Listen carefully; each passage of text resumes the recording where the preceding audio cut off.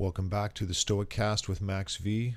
We're on week 15 of our 52-week lessons of How to Thrive in a World Out of Your Control by Massimo Pigliucci and Gregory Lopez. Again, week 15 is Remind Yourself of Impermanence.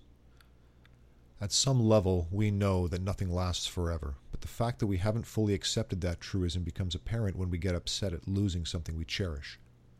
For some, breaking a favorite possession stings. The most painful type of losses, however, are of the people we love, especially if the loss is unexpected.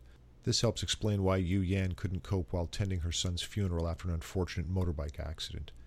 The death of a son or daughter is the biggest tragedy a parent can endure, even a practicing Stoic parent. However, the Stoics did suggest exercises that take the bite out of losses. This week, you'll practice working with one such exercise, starting with small mishaps and moving up to larger calamities.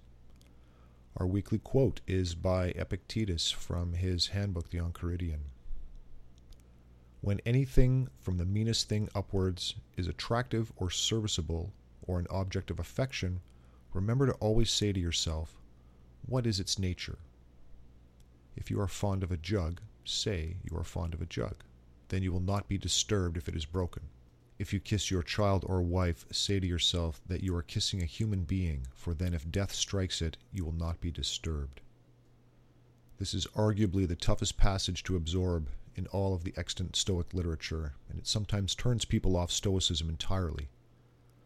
One of us, Massimo, is a parent, and when he is reading this passage in the Enchiridion, he could not refrain from cringing inwardly. Does Epictetus really expect Massimo to kiss his daughter while telling himself that she is mortal and may not wake up tomorrow? Yet what Epictetus says makes sense, both in terms of the particular historical moment he was living and more generally for us today. Let us start with the historical context. Epictetus lived in the Roman Empire during the late part of the 1st century and early part of the 2nd. Even though the reign of the so-called 5 good emperors was about to begin, representing the pinnacle of Roman civilization, life was not easy or devoid of tragedy for anyone from the lowest slave to the emperor himself. Just to give you 2 relevant statistics, under the emperor Marcus Aurelius, who lived shortly after Epictetus, the empire was struck by a plague that killed 5 million people, including Lucius Verus, who was co-emperor with Marcus for 8 years. Marcus himself had 13 children, only 4 of whom survived to adulthood, despite the fact that he was the most powerful man in the Western world and that his personal physician was Galen, the most famous doctor of Roman antiquity. When Epictetus talks about the possibility of kissing your wife and child goodnight and not seeing them the next day, he is not speaking hypothetically. Right, you might say, but we don't live in ancient Rome. We have good health care, if we can afford it. Child mortality is way down, and life expectancy is way up. This is all true. But it is also true that catastrophe may strike at any moment. Part of Stoic training is to prepare ourselves for catastrophes. Hopefully you will not have to experience the loss of a child, but will certainly experience the loss of your parents and likely a good number of friends eventually. How are you going to cope? These losses amount to a tough test of your character. While Epictetus speaks about not being disturbed by these seemingly catastrophic events, the more relatable Seneca says it is natural and unavoidable for human beings to suffer and experience grief. In a letter to his friend Lucilius about consoling the bereaved, he writes, Am I advising you to be hard-hearted, desiring you to keep your countenance unmoved at the very funeral ceremony, and not allowing your soul even to feel the pinch of pain? By no means. That would mean a lack of feeling rather than virtue. Think for a minute about how we react when someone else experiences a loss, even someone we care or love, as we did in week 4. As the Stoics advise, we try to console them by putting things in perspective. We remind others that life isn't always fair, that loss is natural, and that they should think about the happy times they shared with the person who died, and that they should focus on the future, on the many things they can still do and the people that are still here to care for. This is sound advice, and it works. These losses we suffer don't become trivial or unimportant, and we don't become uncaring or unfeeling. Putting things in perspective makes us more attentive to what we have and often don't appreciate, and more resilient in the face of tragedy.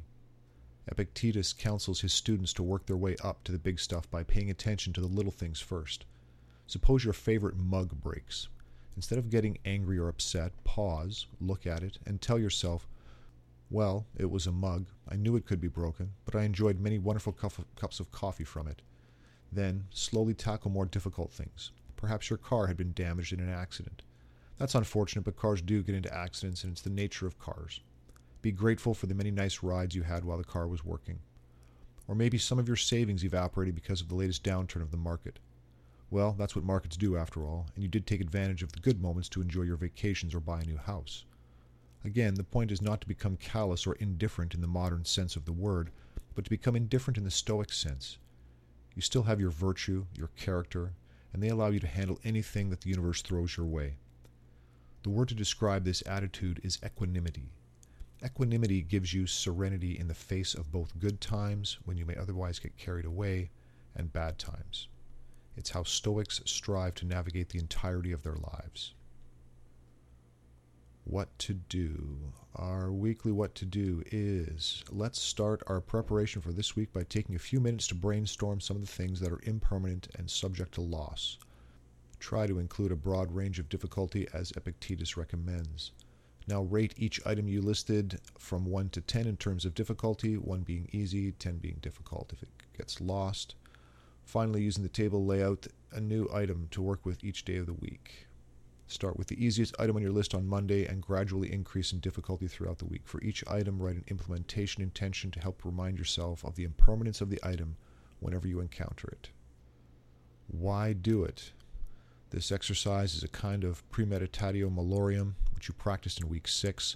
By constantly reminding yourself of the impermanent nature of externals, the sting of surprise will slowly diminish over time should the unfortunate event happen.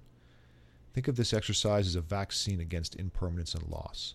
It inoculates and strengthens your psychological immune system to change.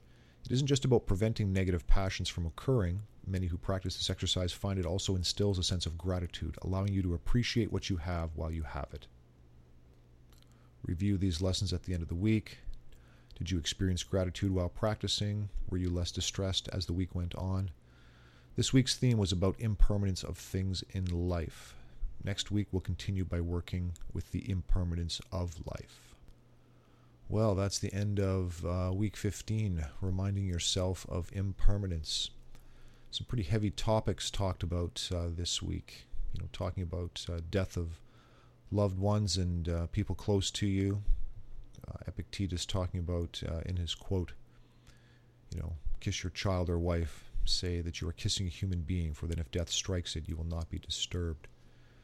These are heavy words and a certain attitude that needs to take place to accept these words for what they are, which is a way to view the world in a way that helps reduce the chaos and troubles in your life by viewing the impermanence of the world, the things around it, your connections to them, to, again, be grateful for those connections in the first place. Be grateful you knew these people. Be grateful you had the experiences with these things, and enjoy the memories of them, and don't become overly attached to them. These are wise words, and it's hard to believe these words were written thousands of years ago, and they still carry a lot of weight and bear a lot of truth today.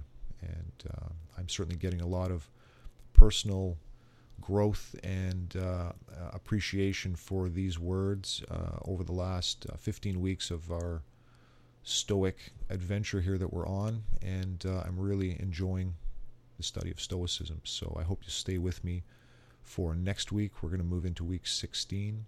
Week 16 is called Contemplate Death and How We Live. Sounds like some of these topics are going to get a little heavier as we move forward, but again, life is a heavy thing to talk about, and if we're going to talk about it in a real and transparent and realistic way, we need to look it straight in the eyes and talk about it. So until next week, stay stoic.